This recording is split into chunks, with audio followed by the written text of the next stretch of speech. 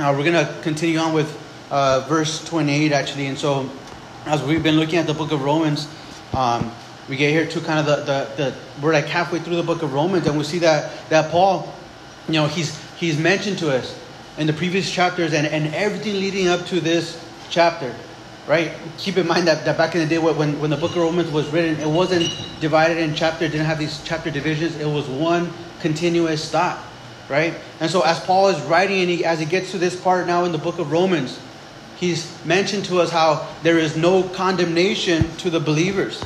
He says, hey, there's no condemnation to the believer. As we are sons and daughters of God, he says, having received adoption, right? He says, now we're able to cry out, Abba, Father, meaning we have that intimate relationship with God now because of Jesus Christ, because of what he did on the cross. He said he likens the relationship of the believer to God as that of a personal, intimate relationship with a Heavenly Father, right? And he's mentioned how there's this ongoing witness of the Holy Spirit now indwelling us, the Holy Spirit of God, and he says that with our spirit, it bears witness that we are the children of God and we're heirs with Jesus Christ, meaning all those things that belong to Christ, they belong to us. His righteousness, His grace, right? His mercy, all these different things. And then he mentions that despite all this, there are sufferings that the believer goes through, right? As he presses forward to be glorified together with Christ. And that's kind of what we're going to talk about this morning as we finish chapter 8 of the book of Romans. And so we see that as believers, we're not exempt from suffering. Meaning, hey, just because we're Christians, just because we've been born again, just because we gave our lives to the Lord, doesn't mean like, all right, cool, now you're exempt from suffering. You're not going to go through anything in this life. You're not going to, experience any hardships. I mean, if anything, it almost seems like when you give your life to the Lord, it's like, man, everything just comes all at once. Right? And then a lot of people, man, they give their life to the Lord and they start feeling that pressure of the world, of all these trials, and they begin to think, man, if I was better off not being a Christian, right? And they kind of turn away from the Lord, not realizing that you're going to go through those things no matter what, whether you're a Christian or not. But the difference is that, man, as believers, we have certain promises through these trials, and that's what we're going to go through here in this chapter, right? And so, even Jesus said, in this world you will have tribulation. It's a promise. Right? You buy those little pocket promises of the Bible books. You go to the bookstore, they have these little booklets that say like 100 promises from the Bible for you. You're never going to find this one promise in the Bible, that in the world you will have tribulation, but be of good cheer because I have overcome the world. Right? That's one of the promises that, man, we don't want to take up for ourselves. But it's something that God promises in His Word, that we are going to have tribulation. But He says, hey, but be of good cheer. He says, hey, don't worry. Right? Why? Because I have overcome the world, says the Lord. And so beginning there in verse 28 of the book of Romans, chapter 8, he begins by saying, and we know that all things work together for good to those who love God and to those who are called according to His purpose. And we'll stop right there. And so we see that in the midst of trials, hey, God is at work. And that's what Paul's going to talk about now in these few verses. That in the midst of our trials as believers, God is at work. And so we see that this spiritual truth, that it is possible to be at the very center of the perfect will of God for you in your life and yet be suffering. It's possible to be in the perfect will of God and yet still be suffering.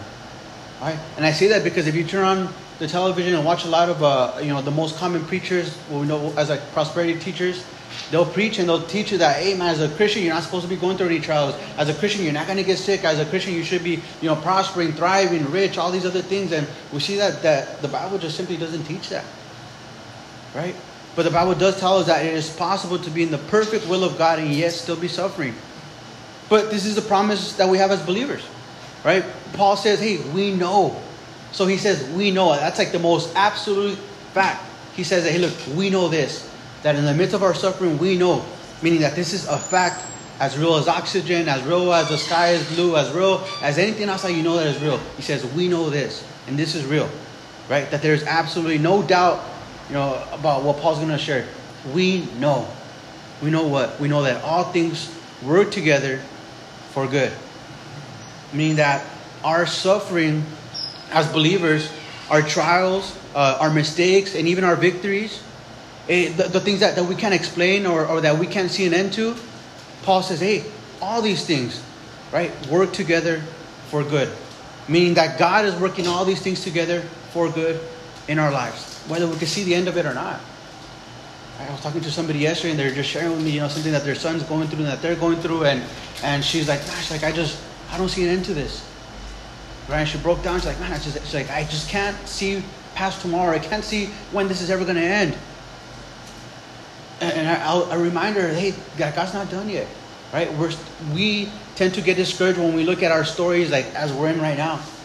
We look at the present, and we don't see the end, knowing that, hey, God exists outside of time, right? He exists in one eternal presence, and He sees the beginning and the end as if they were one, right? We have to, in our finite existence, go through this day by day, moment by moment, trusting God by faith that God, you're going to work it out.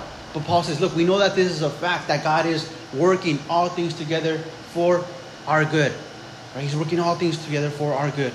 And so we can be sure that God is at work in the world and that God has a perfect plan. And that God's plan involves two purposes. One, our good, and two, His glory.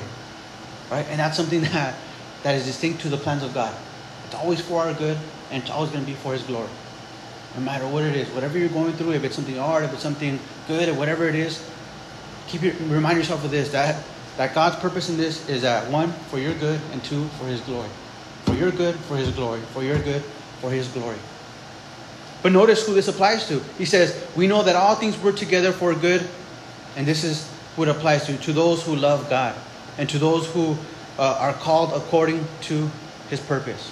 Right? So to those who love God and those who He has called, right, to a specific purpose. Meaning, if you've given your life to the Lord, that's you. That promise, you can take it up for yourself and all right, this is mine. Right? This belongs to me. Now, in the contrast to the non-believer, right, to the person who has rejected Christ, to the person that wants nothing to do with God, to that person who has rejected Christ as ruling over their life as Lord and Savior, the person who rejects Christ has no hope in the midst of their suffering. Right? They have no hope. They see no end to this. Why? Because that means that God is not at work in their life. Though God allows all these things to happen, there's no divine end to that suffering. It's just things that happen to them. Right? Looking at it through an eternal perspective, of course. But us, if we've yielded our life to God, then we can be 100% sure of this fact, that He's at work even when we can't see it. Right? And this is something that, man, we have to, as believers, constantly be reminded of. Because if we let ourselves be guided by our emotions, by what we see, by the temporal, we're going to be like this, like that crazy roller coaster at knots. Man, you're up, you're down, you're up, you're down. Why? Because we're guided by what we see. We're guided by those momentary things that happen in our lives, right? And those things are unsure. But what is sure in our life is what? The Word of God and who He is. He never changes. Jesus says, hey, heaven and earth will pass away, but my word will by no means ever pass away. Right? The Bible says the grass withers, the flower fades, but the word of our Lord endures forever. And so in a world that's just so unsure, in a world that's just so changing, in a world that's just, man, at every single constant moment seems like it's, changing, we can trust in God's word that remains the same. Amen? And He says this in verse 29. He says, for whom God foreknew, He also predestined. He predestined them to be conformed to the image of His Son, so that He might be the firstborn among many brethren. And verse 30 says, moreover, whom He predestined, talking about the believer, He says, these He also called. And whom He called, He also justified. And whom He justified, He also glorified. And so, when did this calling begin? Right? When did this calling begin? Was it when you decided to follow Jesus? Right? Did God begin to work all these things together for your good when you began to follow Jesus? Did God begin to work all these things together for good when you said, you know what, I'm repenting, I'm giving my life to the Lord? No, did God come up with that plan right there and then? All right, this guy became a Christian, now I got to figure out a game plan for the rest of his life. No, that's not God. But notice what Paul says. He says, for whom He foreknew, He also predestined to be conformed to the image of His Son. Meaning that God's calling and plan for you began before the world even came into existence. Before you were ever even born, amen, God called you. Before you were ever even born, amen, God orchestrated a plan for your life. This is what He told the prophet Jeremiah in Jeremiah 1:5. As He called Jeremiah, he was just a young kid, a teenager, right? And He's calling Jeremiah to go prophesy to a nation that's like super rebellious against God. And he tells him this in Jeremiah 1:5. He says, before I formed you in the womb, he says, hey, I knew you, Jeremiah. He says, before you were even born, I sanctified you, meaning I set you apart for my purposes. He says, I ordained you a prophet to the nation, meaning I gave you a purpose in this life. Before you were even formed in the womb. Right? And that's something that applies to all of us. Different callings, different purposes, but God's same foreknowledge of us. Right? It's not that we existed before we were born, but God had us already in mind. God had already a plan for us, for our lives. Right? He had a purpose for our lives. And you could be sure that the suffering that you're going through, or that you may experience, or that you have experienced, the things that you don't have an answer to, you can be sure that that's part of God's purposes for your life.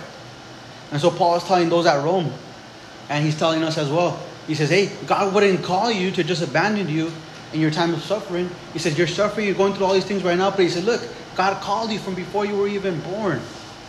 Right? And he's saying, man, God wouldn't call you from before you were ever born. He wouldn't go through all that trouble to call you, to make a plan for your life before you were ever born, to abandon you while you're going through all this suffering. That's what he's saying. He says, if he had a plan for you all along. And then Paul describes this amazing, this 5-link chain of God's calling for the believer. Right? He says, as he describes this 5-link chain of God's calling, he says, hey, look, God foreknew you, and whom he foreknew you, he predestined, and whom he predestined, he also called, and whom he called, he also justified, and whom he justified, he also glorified. Boom, boom, boom. These things just leapfrogging off one another. Right? These things that pertain to the believer, that belong to the believer, to those who have given their life to the Lord. Right? And so we see that God works out all things in our life for the good, with the intention that those things would cause us to look more like his son Jesus. He says, look, I called you. He said, first I foreknew you. I knew you before you were born. And then I predestined you, that you would come to me. He says, and then also I called you with a purpose. And after I called you, he says, hey, I justified you. Meaning we went through the whole justification process in these chapters, meaning that God called you, and through the blood of his son Jesus Christ, he makes it so that as if you never had sinned. And so when God looks at you now as a believer, as a born-again Christian in the Lord, hey man, he doesn't look at your mistakes. He doesn't look at your faults. He doesn't look at your shortcomings. He sees you as if you had never scratched the surface, as you had never sinned. That's the beauty of justification, right? Break it down. Just as if I've never sinned.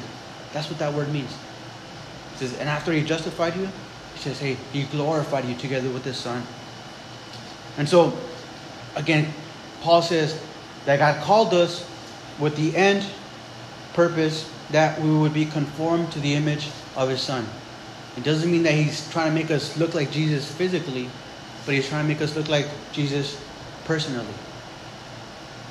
Right? That's God's intent for this suffering that we go through, for all the different trials that we go through. God is trying to conform us more to the image of his son. Right? Jesus was humble. And we can't learn humility unless we hit rock bottom. Right? Jesus was compassionate. He was merciful. And we can't show that same compassion and that same mercy unto others unless we've suffered. Right? Jesus was forgiving, and we can't learn that forgiveness of Christ unless, one, we've experienced that forgiveness, and also we've forgiven others as well. Paul would say this later on in 2 Corinthians chapter 1, verse 3 and 5. He would say, blessed be the God and Father of our Lord Jesus Christ. He says, the Father of all mercies and the God of all comfort, who comforts us in all our tribulation, notice, so that we also may be able to comfort those who are in any trouble with the comfort with which we ourselves are comforted by God. It says, for as the suffering of Christ abound in us, so our consolation also abounds through Christ. And what he's saying is, amen, praise God. He says, praise God who comforts us when we're going through these heavy trials, so that we could experience that comforting, and as a byproduct, we could comfort someone else with that same comfort that we've received. Right? Everything that we go through has a purpose. God has a purpose in it. Right? And a lot of times it's so that he can use you in the life of someone else. First, to minister to you in your personal life, but also, so you can minister to someone else who's going through the same thing. Right? Verse 31 says, what then shall we say to these things? He says, if God is for us, then who can be against us? And he says, he who did not spare his own son, but delivered him up for us all. He says, how shall he not with him also freely give us all things. So he says, man, what can we say about these wonderful truths? Right? What can we say to these things? It's like a rhetorical question. What can we say to these things? Right? What can we say about this? He's saying, God thought about me, he said. God thought about me before I was ever born. He predestined me that I would be his son or his daughter. Right? He placed a calling in my life. And through the sacrifice of Jesus on the cross, he made it so that it would be as I've never sinned. He forgave me. Then he glorified me together with his son. And Paul says, man, what can we say about this? He's got no words. And just as I think about this, man, there's nothing we can say. I can say thank you, thank you, thank you, thank you like 1,000 times and it's still not enough. But there's no words to describe just what God has done for us. And so Paul says, man, what can we say about this? Right? He says there are no words. There's no words to describe the gratitude here that Paul is experiencing and that we should be experiencing as we realize all that God has done for us. Right? And so after Paul describes these great, like the great lengths that God went to save a sinful humanity, to save us, he says, man, God, surely God is for us. Right? If God is for us, who could be against us? Right? What can we say about this, man? That God is for us. And so as we look at God's goodness, as we look at what God has done in our lives, as we look at the lengths that God went through to save us, you could come to one conclusion, and God is for me. If God did all that to save me, man, he must be on my side, right? God is for me. God is for me, right? Now I say that because there's many people out there living their lives thinking and believing that, man, God's out to get them. It's like, all right, I'm a Christian now, but man, I did all these things and I'm just waiting for the moment. I know God's going to repay me for what I did.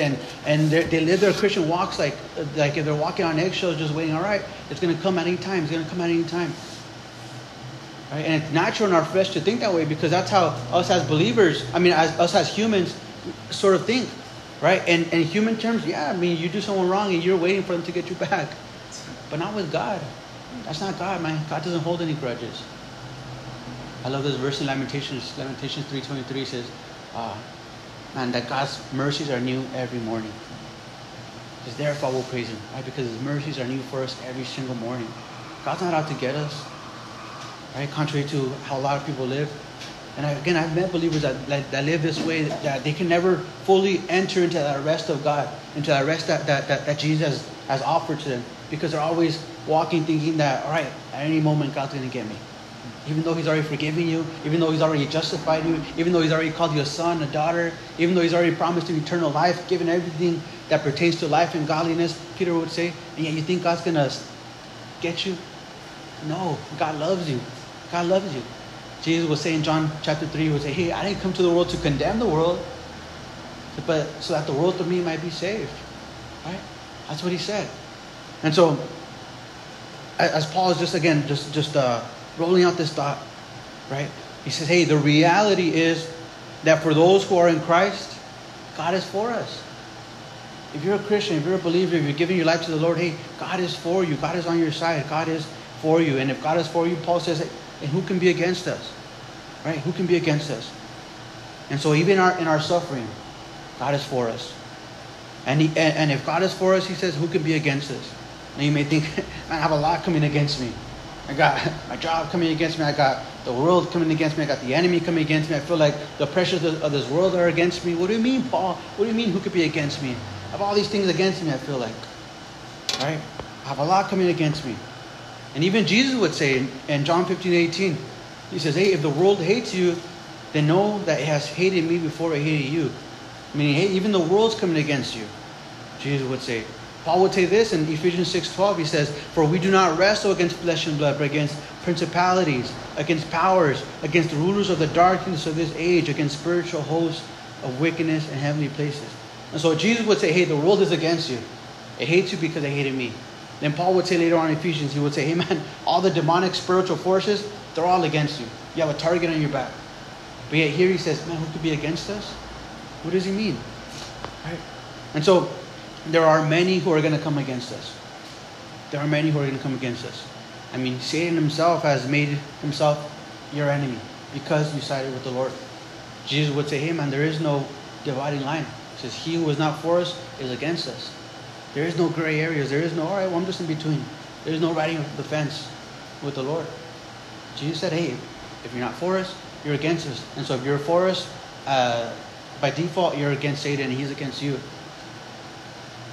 And so there are many who are going to come against us, right? But the difference is that though they come against us, the world and those demonic forces will never overcome the believer. That's the difference. Man, as a non-believer, you have no protection. There's no hedge of protection around you. The world's coming against you, Satan's coming against you, everything's coming against you full force, and you're just pop, pop, pop, taking the hits left, right, uppercut, haymaker, all these things. You're getting hit left and right, and you have no defense. Your defenses are down. But as a believer, though the world may come against you, though Satan himself and his demonic forces come against you, hey, they will not overcome you. The prophet Isaiah would say this in Isaiah 54:17. He would say, well, God speaking through the prophet Isaiah, he would say, no weapon formed against you will prosper. Notice that, no weapon, spiritual, physical, whatever it may be, no weapon formed against you will prosper. And he says, and every tongue which rises up against you in judgment, he says, you shall condemn. Tongues come up, right? People come up to condemn you in judgment, to condemn you. And God says, hey, when they rise up, he says, you're going to condemn them. And he says, this is the heritage of the servants of the Lord. Notice that. This isn't just for the nation of Israel, but he says, this is the heritage. Meaning this belongs to you. It's like the blood that runs through your veins. He says, this is your heritage. This is the heritage of the servants of the Lord. He says, and their righteousness, it's from me, says the Lord. And then Paul would say, again, back there in verse 31, he says, if God is for us, who can be against us? In 32, he who did not spare his own son, but delivered him up for us all, how shall he not with him also freely give us all things? Meaning, hey man, if the Father didn't hold back his greatest gift, his son, if God the Father didn't hold back the most prized possession of heaven, his son, Jesus Christ, then what makes you think that he's going to hold back any other good thing from you? If he already gave you the greatest thing, his son, Jesus Christ, the Lamb of God, the prize of heaven, the most prized possession of heaven. If he already gave you that, why would he give you anything less than that? Right? Any other good thing that comes from the Lord is less than Jesus. It's less than that perfect gift of Christ. Right? That's the greatest gift. Anything that comes after that doesn't even compare. It's less than the greatest gift that God already gave, which is his son, Jesus Christ. And Paul will say, hey man, if the Father didn't hold back the greatest gift, his son, then you think that he's going to hold back any good thing from you when he already gave you his best? And the answer, of course, is no. Is no.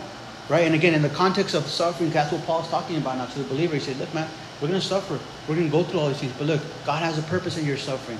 Right? He causes all things to work together for good in the midst of your suffering. Why? Because he foreknew you. He predestined you. He called you. He justified you. He glorified you. He went through all this trouble to save you. And yet he's not going to abandon you in your suffering. He has a purpose through this suffering. And if he already gave you the best gift that he could have given, his son, his love, his mercy, then why wouldn't he give you anything else that's good for you? Verse 33, notice he says, who shall bring a charge against God's elect? He says, it's God who justifies. He says, who is he who condemns? He said, it's Christ who died, and furthermore is also risen, who is even at the right hand of God, who also makes intercession for us. In verse 35, who shall separate us from the love of Christ? Shall tribulation separate us? Shall distress separate us? What about persecution? Will famine separate us from the love of Christ? He says, what about nakedness? What about peril? What about sword? He says, as it is written, for your sake we are killed all day long. We are counted as sheep for the slaughter. Paul is quoting there, in Psalms. And so we see that the believer's security is in the love of God. We are secure in the love of God.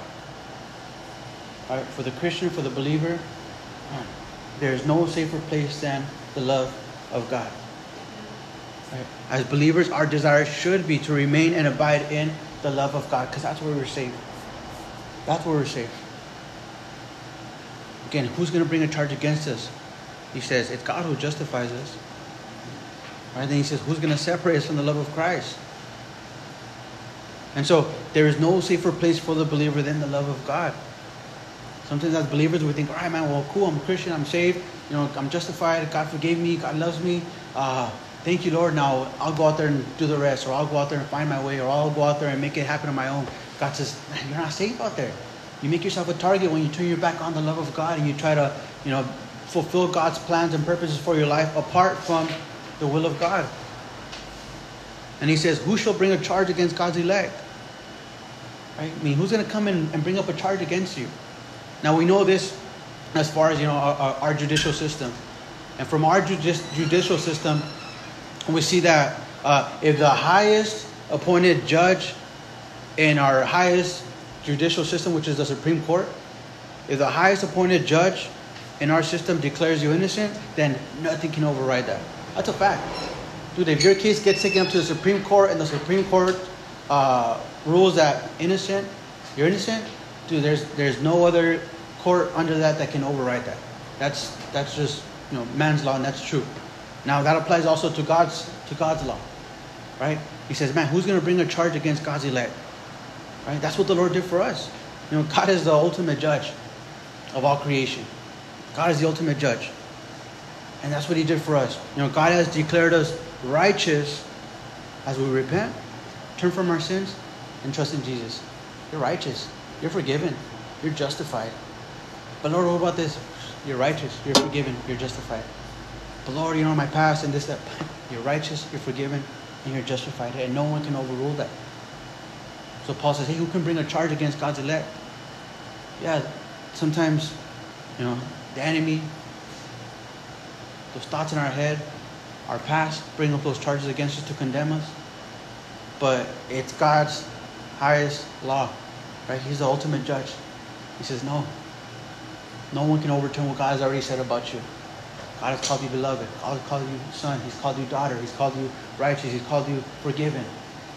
No one could declare you otherwise. And then he says, who is it that condemns us then? And as a Christian, man, you'll feel condemnation. It's going to happen. I pray that it doesn't, but for the most of us it happens.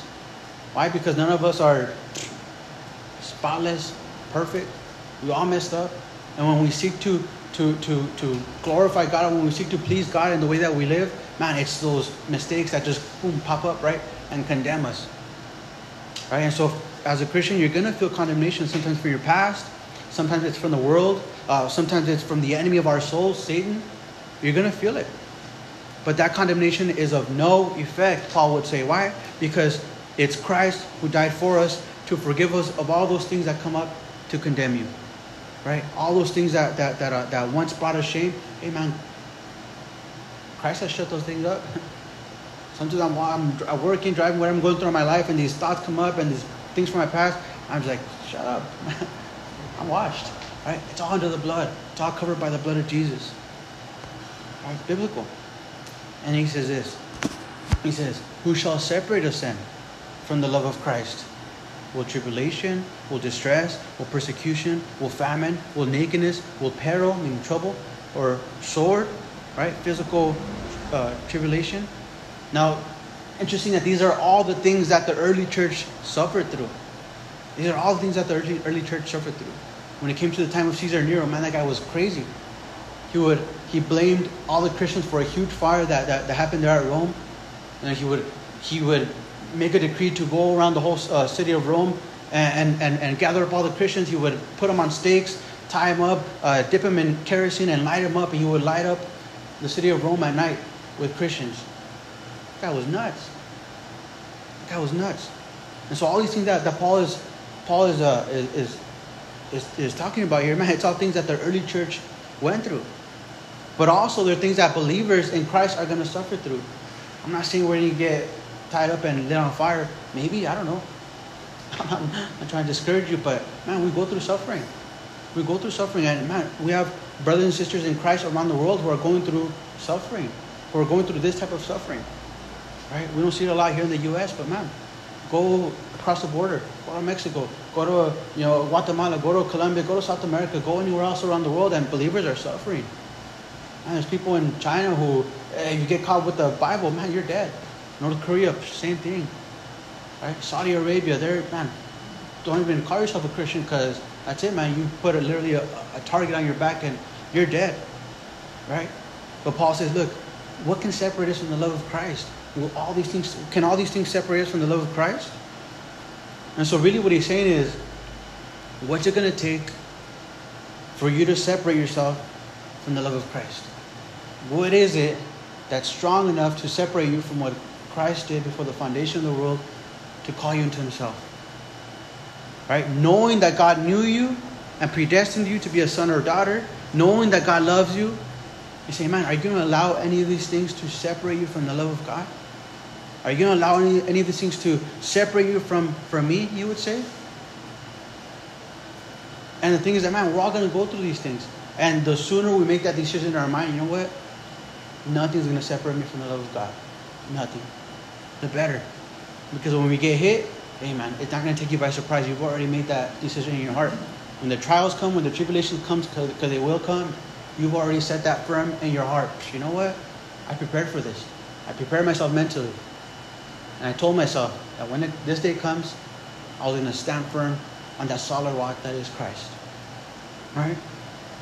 There's this quote by Elizabeth Elliot.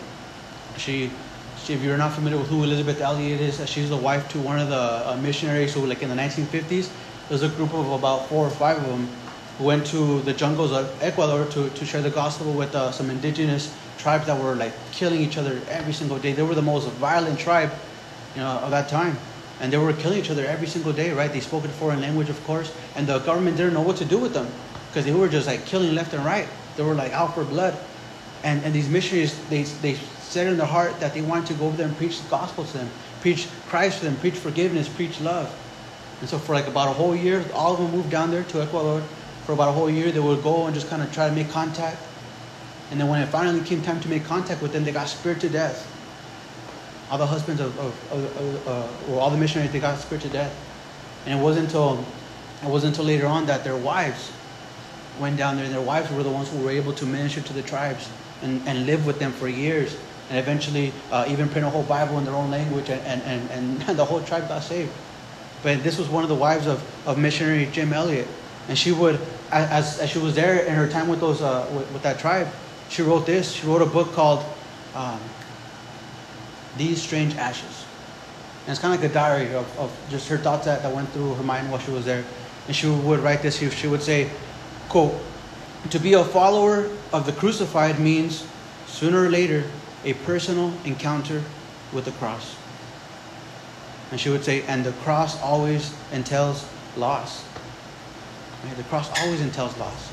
Whenever you come to the cross, you can't expect not to lose something. Right? Because the cross itself always entails loss. Loss of what? Loss of life.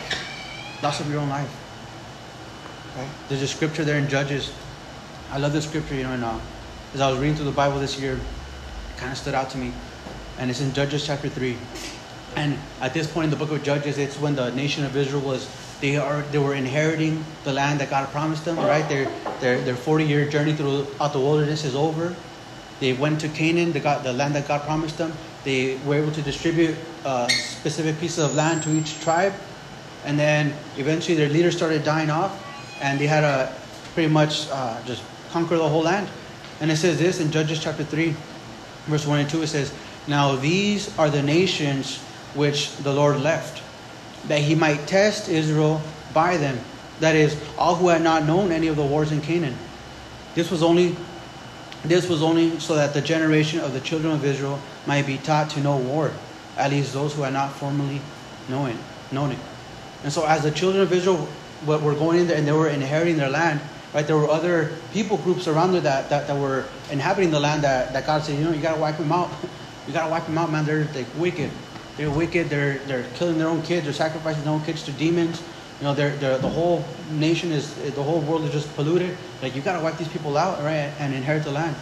But notice that it says that God left certain nations there.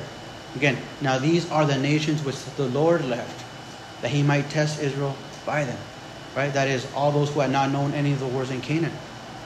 And so we see that God left certain nations there. God could have wiped them out himself, got rid of them, even somehow made them migrate to some other land. But yet God left those opposing nations in that area that they were to inhabit. Why? Because God was trying to teach them something. He says, one, so that they would know to do war. God bless you. And 2, so that God might teach them. Right? And so these nations that God left, that were going to be at battle with them, okay, God was going to use them as a tool to teach the nation of Israel, and also so that they may know God.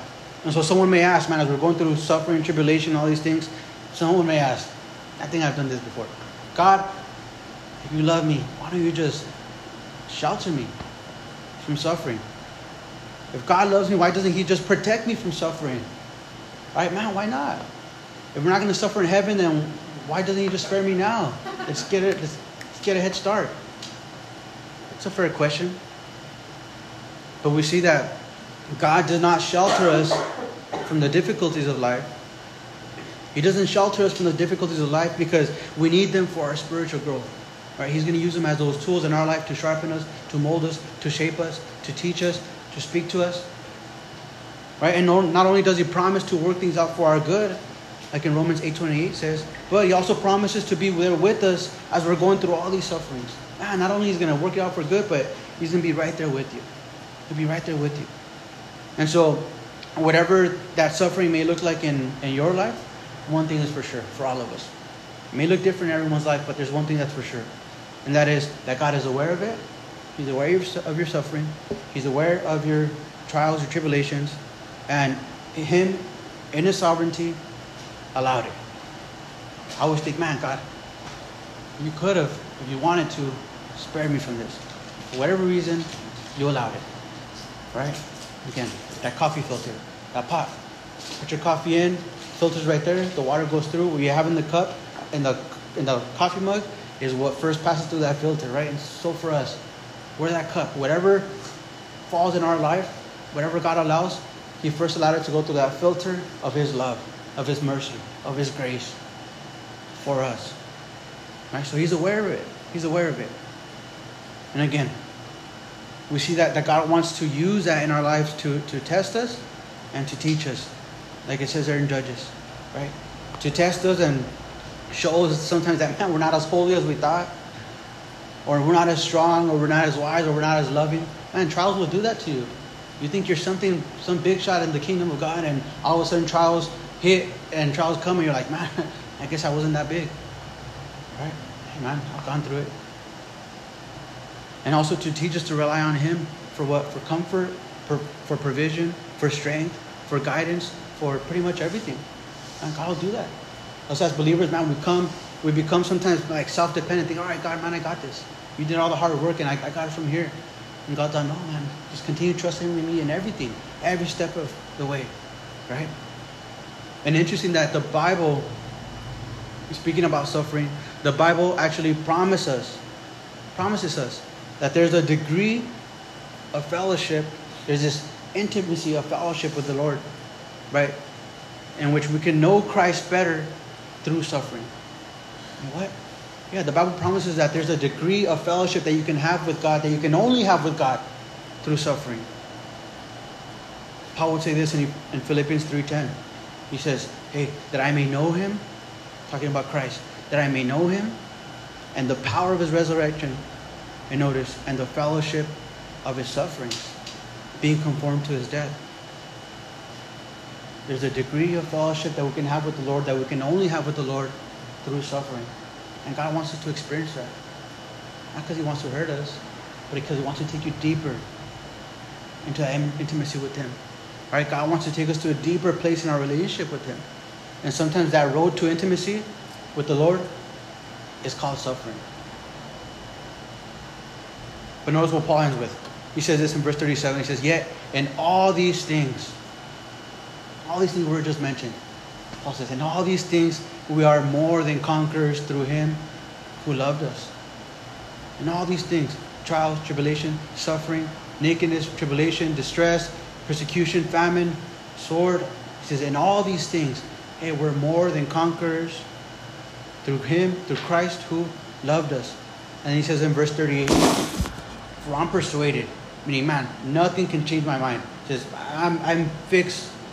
I fix these thoughts in my head, and that's it. No one can change this. It says, I'm persuaded that neither death, nor life, nor angels, nor principalities, nor powers, nor things present, nor things to come, He says, nor height nor depth. He said, no, nor any other created thing shall be able to separate us from the love of God, which is in Christ Jesus our Lord.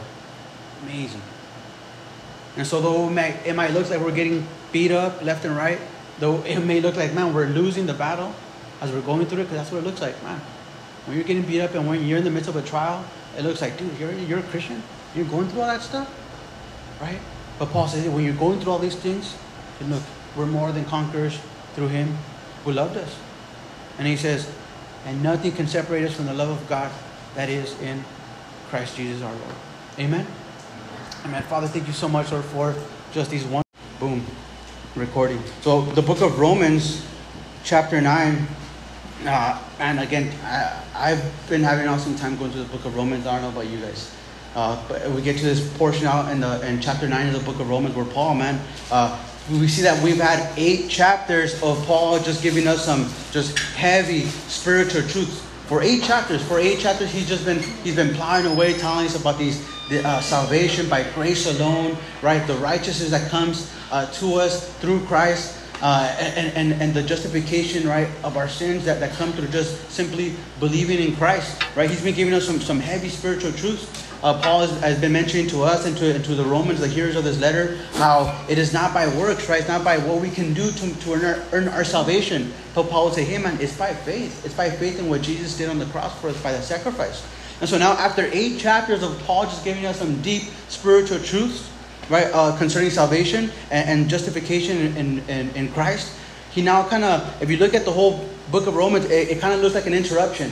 Because from chapters 1 through 8, he's talking about justification, salvation, right, righteousness, Christ. And then for these 3 chapters, 9, 10, and 11, he begins to just share his heart, his burdened heart for his people, man, for the nation of Israel. Right? Keep in mind that Paul was a Hebrew. He was of the tribe of Benjamin.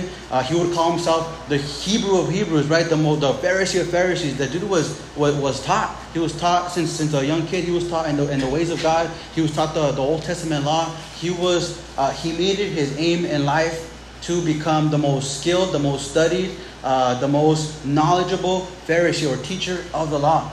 Right? And so when he had this divine encounter with Jesus on the road to Damascus, it's like his whole life was flipped upside down because he was persecuting Christians. He was killing Christians. He was sending guys off to prison, right? He was persecuting families, driving them out of their homes. He made it his aim to make the life of Christians, to put an end to this movement of Christianity on earth. And that was his aim. And he thought that God had put him on this earth to kill Christianity.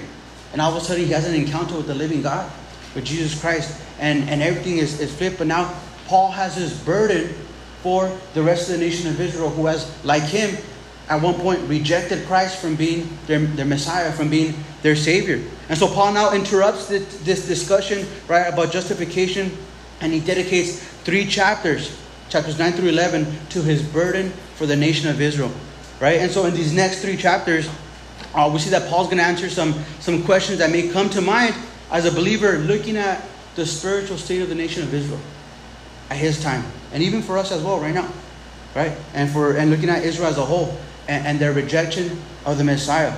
Because keep in mind that God chose the nation of Israel as his special people. Yet now they have rejected Jesus and have become enemies of God. And so the question would be, well, was God not able to keep those whom he chose? If God chose the nation of Israel to work through them to bring forth the Messiah, then and now they've rejected God, was God not able to keep them? Right? And someone, for the Christian, might think, well, man, if God wasn't able to keep the nation of Israel, then can God keep me in my salvation? Right? All these different questions that would arise, and Paul's going to address those, right? Address those questions, thinking, man, if God couldn't keep those that he chose, then am I secure in God, right? Will God be able to keep me in his love? And so the question comes up as we look at the nation of Israel and their rejection of the Messiah, their rejection of Christ, of Jesus. And so the question comes up, what does Israel's rejection say about God? What does it say about the nation of Israel? And what does that mean for us, right? The believers who are not, Jewish. The Bible calls us Gentiles, meaning non-Jews. What does that mean? What does that mean for about God? What does that say about God? What does that mean for the nation of Israel who rejected? And what does that mean for us as believers now, as New Testament believers? And so Paul gets into that in these next 3 chapters. We're only going to cover about one today. But beginning there in verse 1 of chapter 9, he says this. He says, I tell you the truth. He says, I tell you the truth in Christ. He says, I'm not lying. He says, my conscience also bears me witness in the Holy Spirit. He says that I have great sorrow. I have great sorrow and I have continual grief in my heart. Why? He says, verse 3, for I could wish that I myself were accursed from Christ for my brethren, that my countrymen, according to the flesh, who are Israelites, to whom pertain the adoption, the glory, the covenants, the giving of the law, the service of God, and the promises, of whom are the fathers, from whom, according to the flesh, Christ came, who is over all, the eternity of blessed God. Amen. Right? And so Paul, he opens up chapter 9 by saying, man, he says, look, I'm not lying, guys. What I'm about to say, I say it with sincerity. And he was truly sincere. He says, look, I'm not lying. Christ and the Holy Spirit are my witness that I'm not lying when I tell you this. And then he says, I'm burdened for my nation. I'm burdened for the nation of Israel, Paul would say, right? And so in chapter 8, Paul left us, at the end of chapter 8, Paul left us with these glorious statements saying, who shall separate us from the love of Christ? And then he goes on to say, will death, will life, will angels, principalities, powers, things present, things to come, will mountain highs, will valley lows, will anything created separate us from the love of God which is in Christ Jesus? Right? And then he'll say, none of these things can separate us from the love of God in Christ Jesus. And yet here he is in chapter 9, sorrowful. Sorrowful. Why? Because he is looking at a nation, the nation of Israel, who had rejected the Messiah and had separated themselves from the love of God that is in Christ Jesus. He ended chapter 8 by saying, man, who can separate us from the love of God? And then chapter 9, burdened, right? Because he's seeing the nation as a whole separated from the love of God. Not because of God, right? But because of them. Because of them. And so we see that as for Paul, he was considered actually a traitor to the Jewish nation. The Jews as a whole at that time, they would look at him and they would consider him a traitor, right? They would, they would consider him as dead. You're dead to us. You're nothing to us, man. You're a traitor. You turned your back on your family. You turned your back on your heritage. You turned your back on your culture. You turned your back on God, right? You turned your back on the Jews. They would consider him those things. Why? Because he ministered to the Gentiles. He taught freedom from the law of Moses. He taught freedom from circumcision. Right? He taught that God had a plan to save the Gentiles in the same exact way that he was to save the Jews. That is by faith. And for the Jews hearing this, it would be like, man, no way. He says, no way God who chose us, and chose our father Abraham and all these different, and all these years, no way that God is going to save us in the same way that he's going to save the Gentiles. Keep in mind that to the Jewish hearer at this time, when Paul is writing this, their idea, their philosophy, they thought that God created Gentiles or non-Jews for one reason and one reason only. And that is to keep the flames of hell burning. And so for them to see now that Paul, the Apostle Paul, former Pharisee, one of them, is saying, look, God loves the Gentiles. God planned it all along that they would be saved and that they would join us in heaven. And they're going to get saved the same way that you are, through faith. Not through circumcision, not through keeping of the law, not through any heritage, but by faith. So they were appalled at this. They would say, you traitor, you backstabber, right? You're not one of us. And so he ministered to the Gentiles, right? And so in this chapter, Paul expresses his love for the nation of Israel and his desire for their spiritual well-being. They're saying, you're a traitor. They're saying, you're not one of us. And Paul says, hey, I love you guys. I love you guys. I am one of you. I am one of you, right? He says, I love you guys. And so he expresses his love. He expresses his heart for the nation, right? And so in chapter 9, he describes, we're going to see that he's going to describe Israel's past election, how God chose them. Right? In chapter 10, he's going to describe their present rejection. God chose them. Chapter 9. Chapter 10, they rejected. And then chapter 11, but God still has future plans for the nation of Israel. Right? Chapter 11. In chapter 11, I believe he opens up by saying, is God done with the Jews? Is God done with Israel? And he says, certainly not. He says, for I myself am a Jew of the tribe of Benjamin. Right? And so for many of those who still to this day, there's this popular teaching within the Christian church. And a lot of popular teachers, believe this and buy into this. And it's false. That the fancy term for it is called replacement theology. Saying, all right, the church now as a whole has replaced the nation of Israel in the Bible. Right? And all the promises that belong to the nation of Israel as a whole, as a nation, now belong to the church because the nation of Israel rejected Jesus, and now the church has taken their place. It's called replacement theology. Right? A lot of the great reformers, they believed in these things, but yet it's not true. Right? We see it's not true. And so in 70 AD, when the Roman general Titus came in and destroyed the temple in 70 AD, that's when it confirmed, right, that's it, God is done with the nation of Israel. But then what happened in 1949, when 48 or 49, when Israel again became a nation, and all of a sudden, man, this land that was these people that were scattered, this land that was desolate, all of a sudden, man, the Jews come back to Israel, they come back to Jerusalem, right? And all of a sudden, the land belongs to them again. And all these different teachings that came during that period of time, replacement theology. No, God's done with the Jews. Now it's about the church. And Paul would say, no. He says, God is still going to work with the Jews. God still has a plan for the Jews. And as we went through the book of Revelation, we see that plan that God still has for the Jews, a lot of it has to do with the last days, which is the 7-year tribulation period, where God is going to restore, and God is going to bring, and God is going to open up the eyes of a lot of Jews. And they're going to see, man, we missed him. They were right. Jesus, that was him. Right? And so God still has future plans, and Paul's going to cover it in chapter 11. But I don't want to skip too much ahead. And so he would say, there we're going back to these first 5 verses, he would say, I wish that I myself could be accursed from Christ so that Israel could be saved. Right? That's what he said. And he said it sincerely. Now that word accursed, the Greek word for it is anathema. It says, I wish that I myself could be accursed. I wish that I myself could be anathema in the Greek, which literally means cursed to the darkest place in hell immediately. And excuse my language, but in the most sincere definition, he says, I wish that I myself could be damned to the darkest place of hell if they could be saved.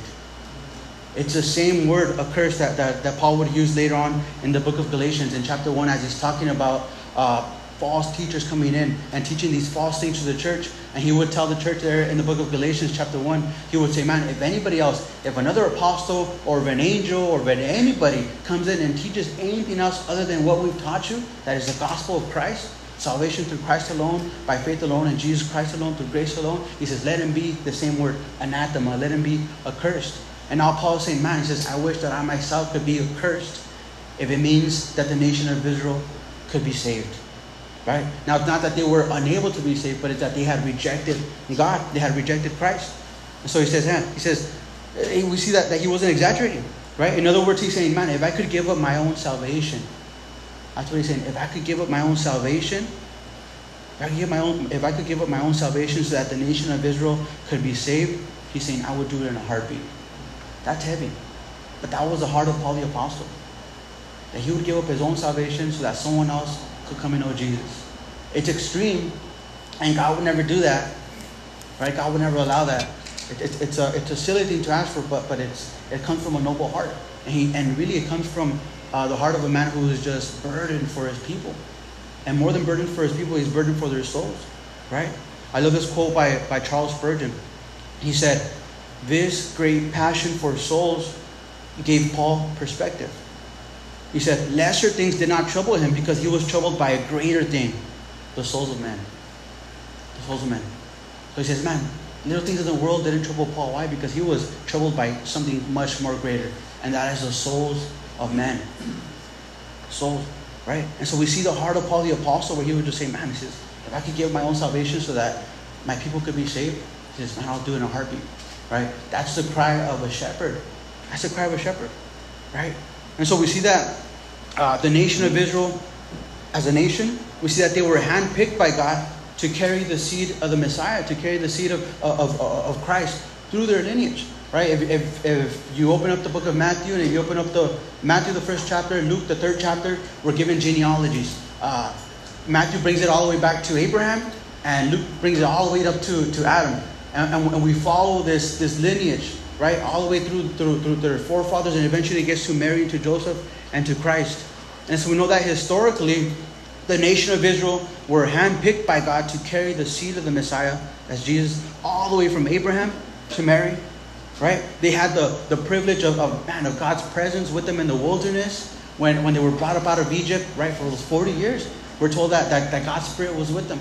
He was a cloud by day. He was a fire by night. He would lead them wherever they went. They never got hungry. Well, they got hungry, but they never starved, right? Because God provided for their needs. He provided for, if they were thirsty, He gave them water. They were hungry, He gave them food. We're told that their clothes never wore out because they grew with them as they traveled. God was their everything. They had the very presence of God with them there in the wilderness. It was a privilege, right? They were the most privileged people. And yet, they've rejected God. They've rejected Christ from ruling over them. And so, does that mean that God's word failed? Did God choose them, and then somewhere along the way, God's plan failed, and that's why they rejected Him? That's what some people would think, right? Did God's promises fail? Did God's word fail? Being that Israel had now rejected God? And Paul would say there in verse 5, that Christ is God. Notice what he says. He says, of whom are the fathers, and from whom, according to the flesh, Christ came. He says, Christ who is over all, the eternally blessed God. Amen. Amen. Paul himself is saying, look, Jesus is God. And when Christ came and they rejected Him, they rejected God from ruling over them. Right? And so again, now that they've rejected, God chose them and they've rejected. So did God's plan fail?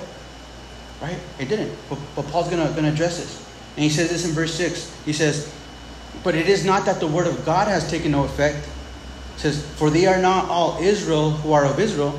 It says, nor are they all children because they are the seed of Abraham. But, and he quotes there from Genesis, he says, in Isaac your seed shall be called.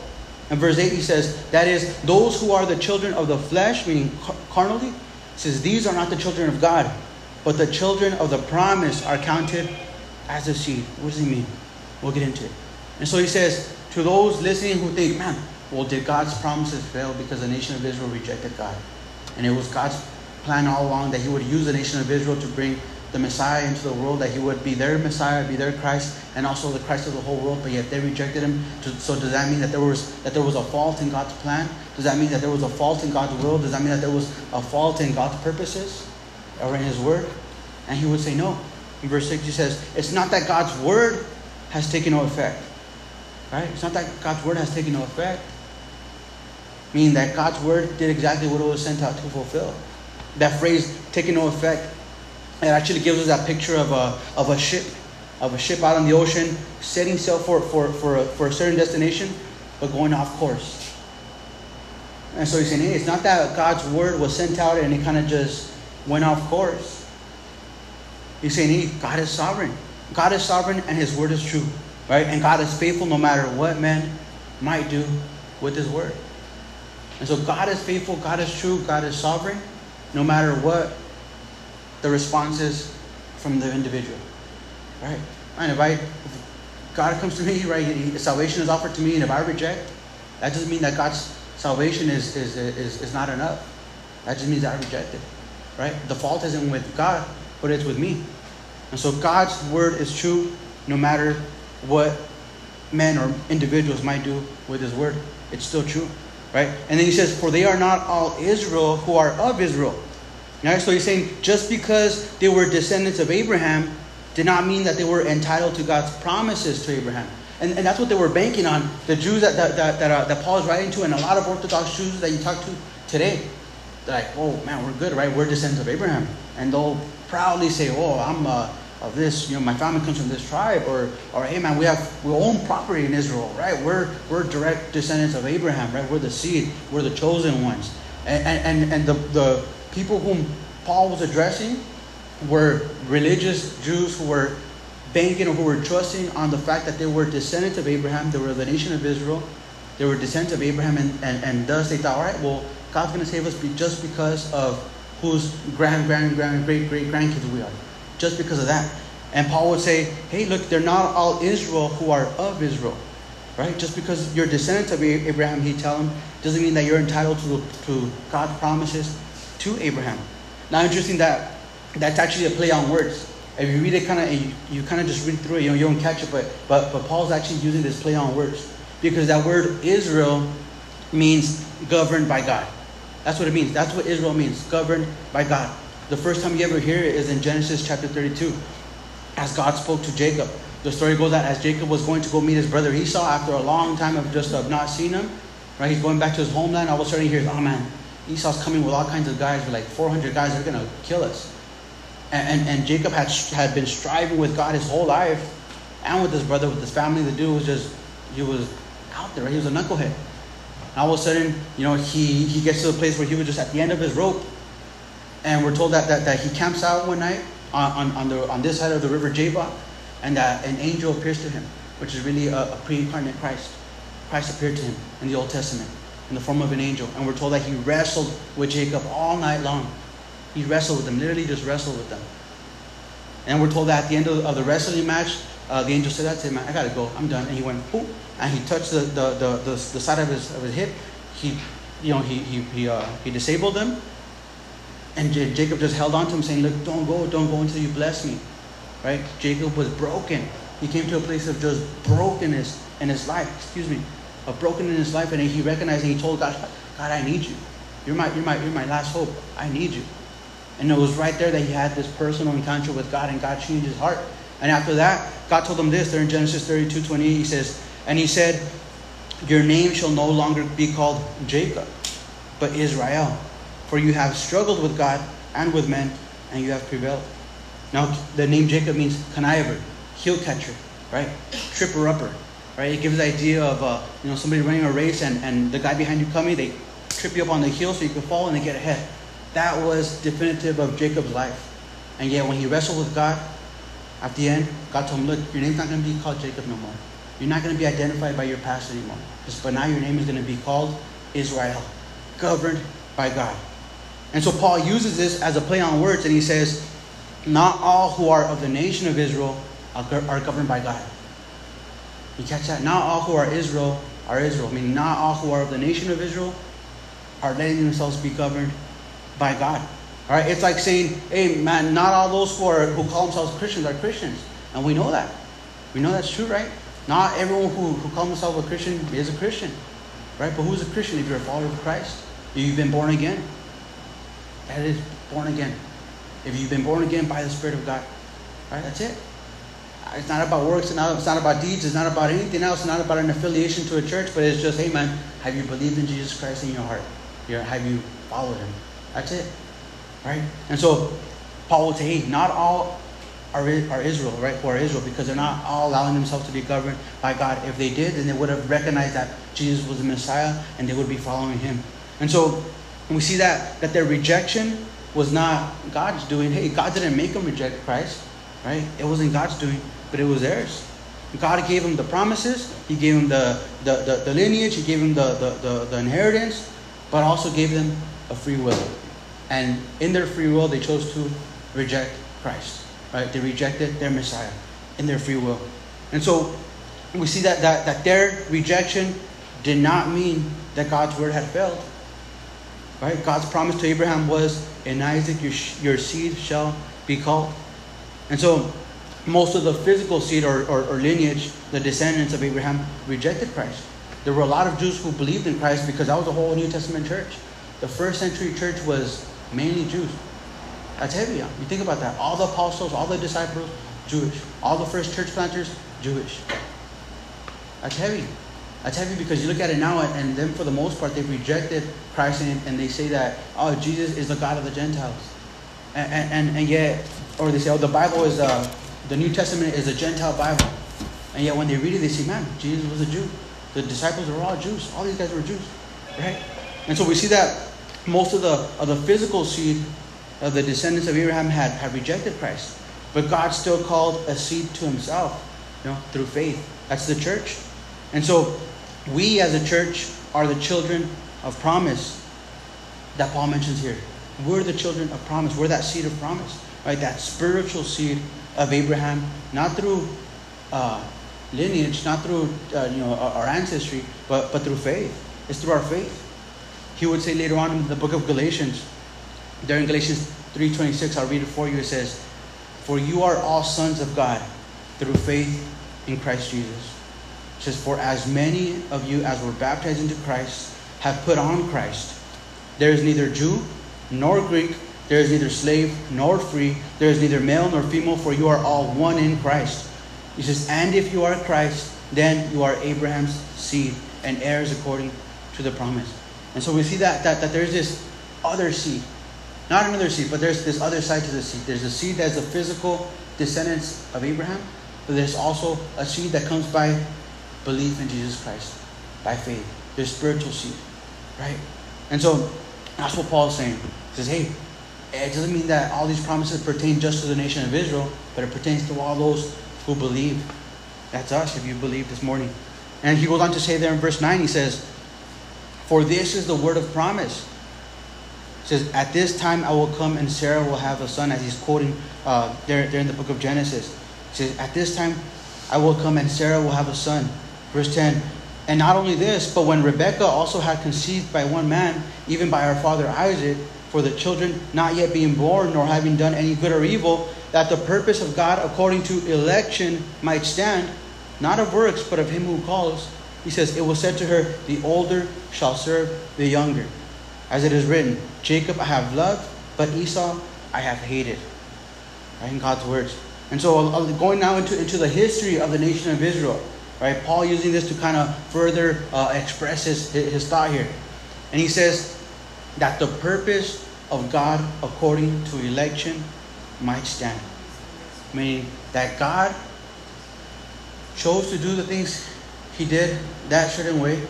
Why? He says, so that the purpose of God according to election, not according to works, not according to performance, not according to their merit, but according to God's election.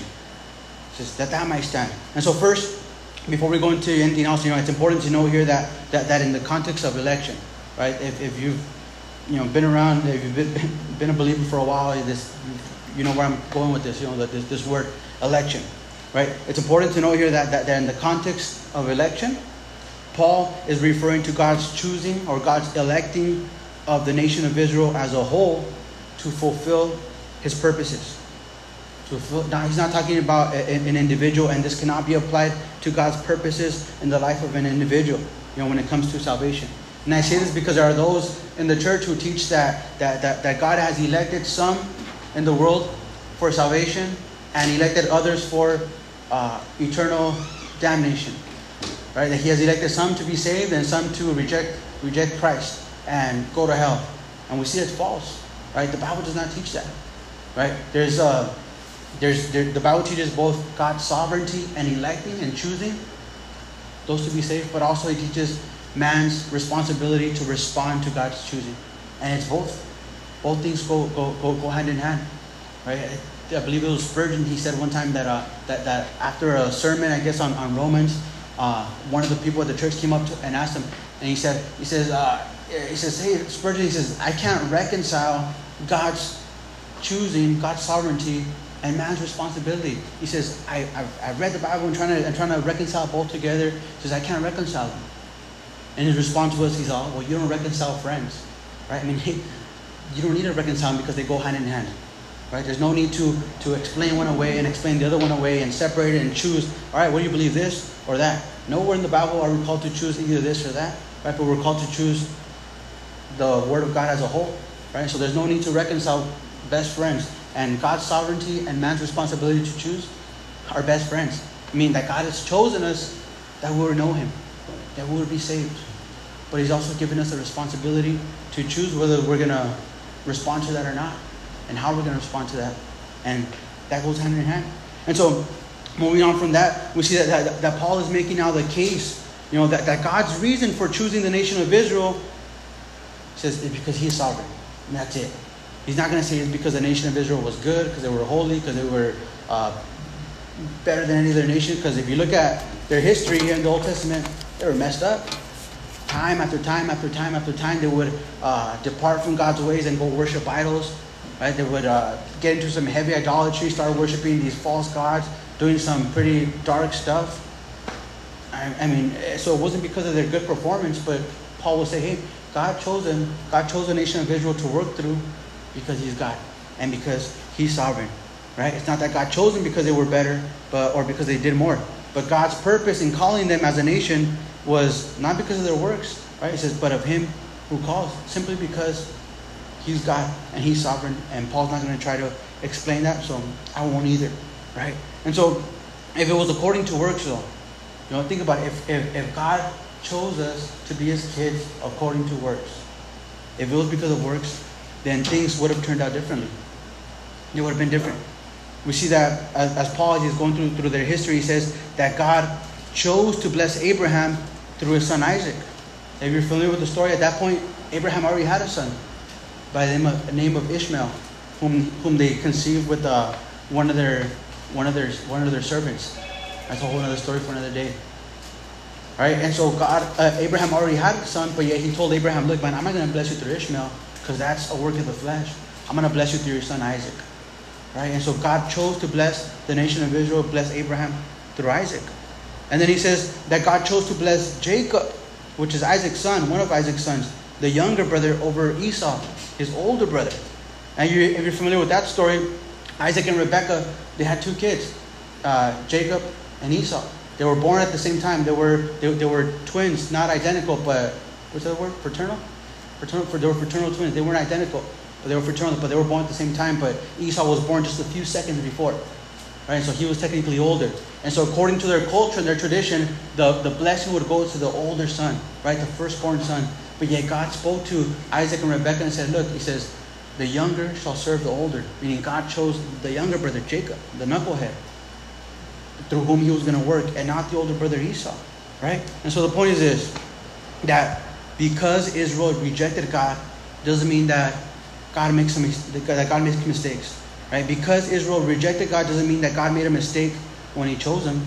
Because someone would think, well, if God knew that they were going to reject them, why would He choose them? It must be that God's plan went all wrong, or it must be that God wasn't sovereign in His choosing. It must be that maybe God made a mistake. And Paul's saying, look, God doesn't make any mistakes when He chooses. And for us as well, speaking about now about salvation, man, if you've given your life to the Lord, that means that God has chosen you for salvation.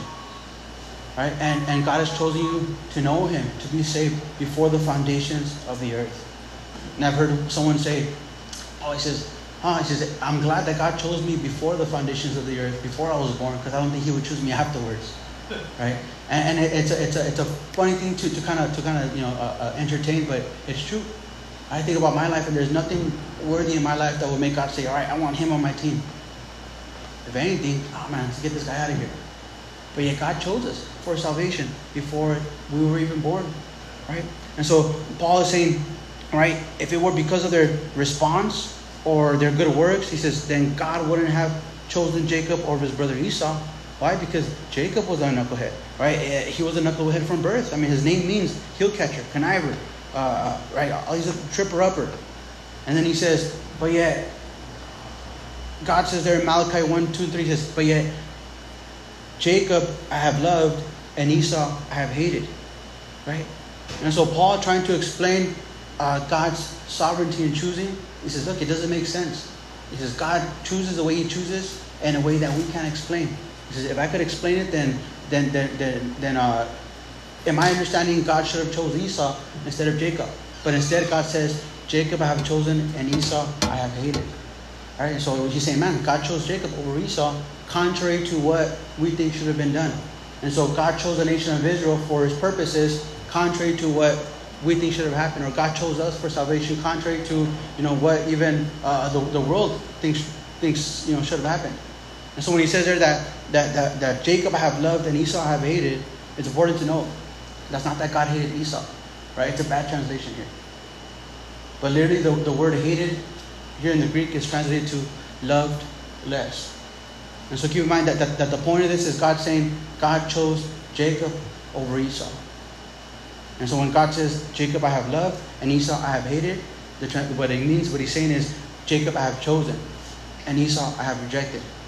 Right? Now God loved both of them. He loved Jacob, he loved Esau, and God did bless Esau. If you go back to the book of Genesis, we see that Esau became a whole nation.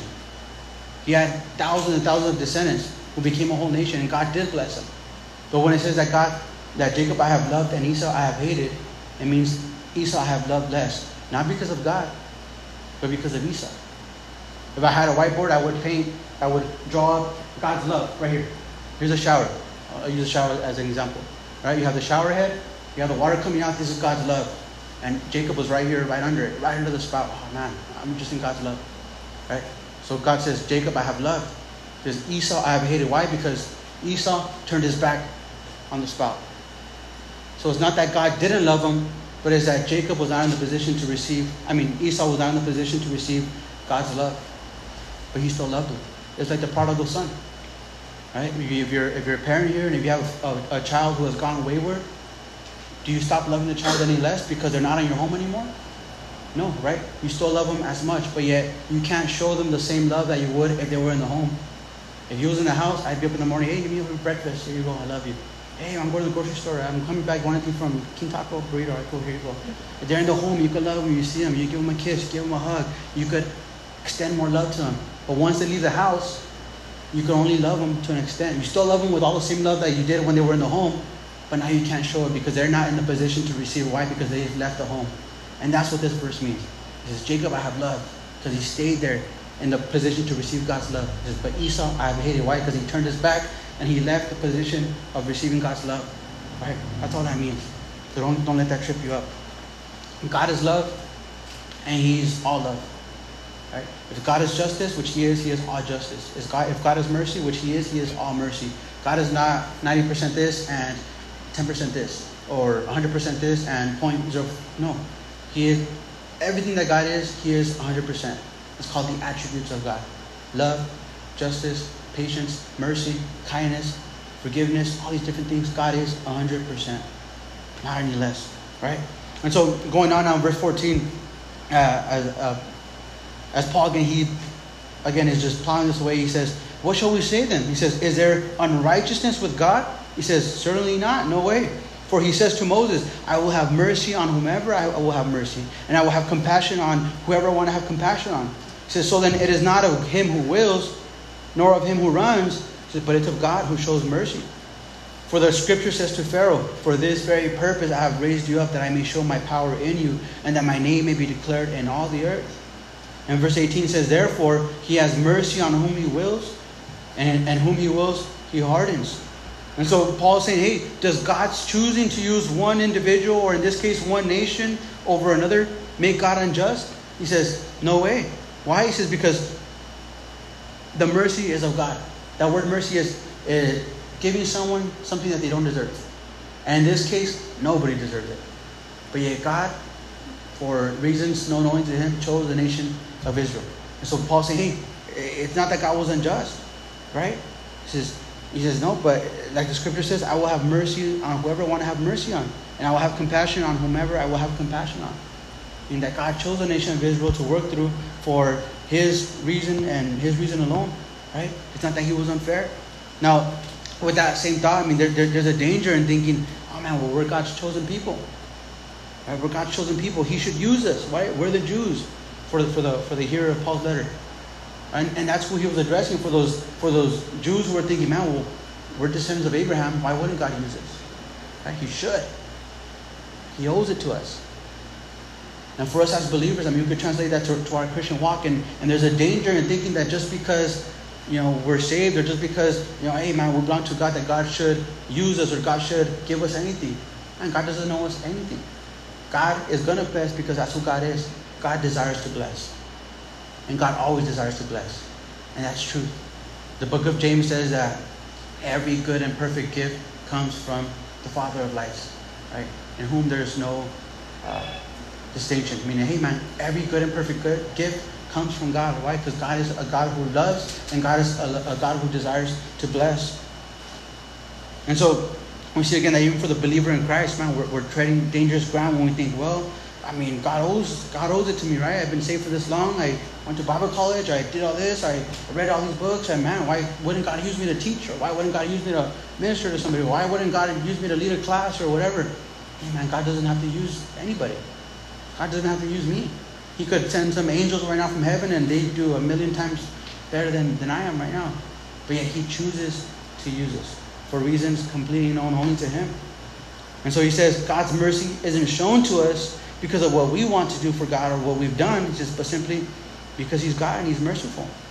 And then verse 19 says, will you say to me, he says, you will say to me then, why does he still find fault? For who has resisted his will? But indeed, O man, who are you to reply against God? Who are you to reply against God? Will the thing formed say to him who formed it, why have you made me like this? Does not the potter have power over the clay, from the same lump to make one vessel for honor and another for dishonor? And so Paul's saying, so then to the person who says, hey, well, God chose us, right? And God chose us knowing that we're going to reject him, then it's not my fault. Why did he choose me in the first place? And that's who Paul's addressing now, for the person who would think that way. Well, if God chose me, he knew I was going to reject him, then it's not my fault. He knew. Why did he choose me in the first place? Right? He said, you'll say to me then, why does he still find fault? And Paul's answer to that, he says, hey man, who are you to even reply against God? Who are you to even, question God that way? Right? He says, will the thing formed say to him who formed it, why have you made me like this? Right? For us who are like or you guys who are in craft, who do crafts or in a trade, man, imagine yourself, you're making, let's say, a quilt. You're making a quilt, or you're making some kind of craft, and halfway through you're making it, the craft speaks to you and says, hey, why are you making me like this? Why don't you make me this color? Why don't you make me this color? And you, of course, imagining this, you think, shut up, I know what I'm doing with you. I have a plan for you. I'm going to paint you this color. I'm going to sew this on here. I'm going to sell you for this much. It's going to go to this person who's in need, whatever. You have a plan for this thing already, right? And Paul would say, hey man, he says, who are we to even question God? Will the thing formed question the person making it, why have you made me like this? Right? It's a ridiculous thing. It's a funny thought to kind of ponder, but Paul's saying when we question God in that way, he says that's what we're doing. God created us, and we're asking, and we're questioning, well, God, why'd you make me this way? Or God, why are your plans like this and not like that? And then he uses the illustration of a potter, which was very popular, because back then, you couldn't go to Hobby Lobby and get some nice coffee mugs or whatever, or even go to Walmart and get some garbage cans or whatever. Right? Everything was made out of clay. And so Paul now uses the illustration of a potter.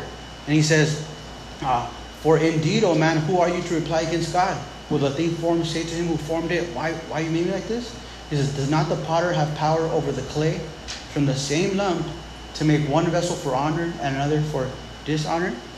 And so typically in every home there at that time in the first century, you would go into a home and you would find all kinds of pottery, right? And every pot was for a different purpose. These were called vessels of honor, or pottery for honor, and pottery for dishonor. The pottery for honor is what you would use to drink out of, to eat off of, to store water, whatever. And the ones for dishonor are the ones that you would use to pretty much do your business in, and then go chuck it in the dump or something. To defecate it, to use the restroom. Pretty much you would use it as a toilet. And so Paul is saying, look, man, he says, he says, do not the potter have power over the clay, from the same lump to make some vessels for honor and some for dishonor, right? And Paul's not saying that God creates individuals this way. He's not saying that God created men and women, some for honor, some for dishonor, right? Some for heaven, some for hell. But he's using this as an illustration, saying, look, the potter takes a lump of clay and he chooses whatever he wants to do with it. Some he makes awesome drinking cups out of it, coffee mugs, and others he makes them for waste. He says, but it's not up to them, it's up to the potter, right? And so Paul's point is, look, man, God does whatever he wants. God is sovereign. Now, the sovereignty of God, meaning that God knows everything about us. He knows our whole lives, beginning, middle, end. He sees our life as if it already happened, right? We live for moments and moments and moments. I don't know what's going to happen 10 minutes from now, right? I can guess, but I don't know for sure. God sees our life as a whole. That's called the sovereignty of God. And the sovereignty of God would be a scary thing if I didn't know that God is love. Right? If I didn't know that God is love, if I didn't know that God is mercy, if I didn't know that God is just, then God's sovereignty would be a terrifying thing to me. Because every single moment I think, man, what's God going to do in my life? What did he create me for? Am I going to die? Am I going to suffer? Am I going to do this? Am I going to do that? But knowing that God is love, and knowing that he's sovereign over my life, causes me to rest in the sovereignty of God, because I know that God is just. Because I know that God is mercy. Because I know how Paul said in Romans 8:28 that he causes all things to work together for our good, to those who love God, to those who are called according to his purpose. Right? So somebody might think of the sovereignty of God as kind of like a militant thing, and like, no way, man, I don't want this God kind of knowing my life and all these things. But when you think about it that way, you're like, hey, God is love, man. And He's got your life in your hand, in His hands. It causes us to rest. It causes us to rest no matter what we're going through, because you know what? God is sovereign and God is love. And in His sovereignty and in His love, He's allowing us to have it. And so He says now, speaking hypothetically in verse 22, He says, what if God, wanting to show His wrath and to make His power known, endured with much long suffering and much patience the vessels of wrath prepared for destruction? He says, and that He might make known the riches of His glory on the vessels of mercy. He says, which He had prepared beforehand for the glory. He says, even us, whom He called, not of the Jews only, but also of the Gentiles. Right? So again, hypothetically speaking, Paul's saying, well, what if God, was wanting to show His wrath and His power, right? And so He endured with these who were going to reject Him, so the whole world could see God's patience, God's mercy, God's long suffering. Right? And what if God, for His glory, He chose those vessels of dishonor for His glory, right? So that everyone could see and marvel. And then He's pointing it out to the Jews, to the Gentiles. He says, even us, He says, who are called, not of the Jews only, but also of the Gentiles. And now His focus is, back on the Gentiles, meaning the rest of the people who are going to be saved besides the Jewish nation. And then He quotes there, He says, from Hosea, He says, I will call them, He says, as He says also in Hosea, I will call them my people who are not my people. Speaking about us. That God said it from before. He says, look, those who are quote unquote not my people, right, not of the nation of Israel, He says, I'm going to call them my people. He says, and her beloved who was not beloved. That's us. And it shall come to pass in the place where it was said to them, you are not my people, that they shall be called sons of the living God, or daughters. Include yourself there. Isaiah also cries out concerning Israel, saying, though the number of the children of Israel be as the sand of the sea, the remnant will be saved. For He will finish the work and cut it short in righteousness, because the Lord will make a short work upon the earth. Talking about the 7-year tribulation period, saying, look, God's not done with the nation of Israel. Right? They have rejected, but God still has a remnant who are going to be saved. Specifically talking about of the nation of Israel through the tribulation period. Right? He's not done with them. And He quotes Isaiah again in verse 29. He says, unless the Lord of the Sabbath had left us a seed, we would have become like Sodom, and we would have been made like Gomorrah. In verse 30, what shall we say then? The Gentiles who did not pursue righteousness have attained to righteousness, even the righteousness of faith.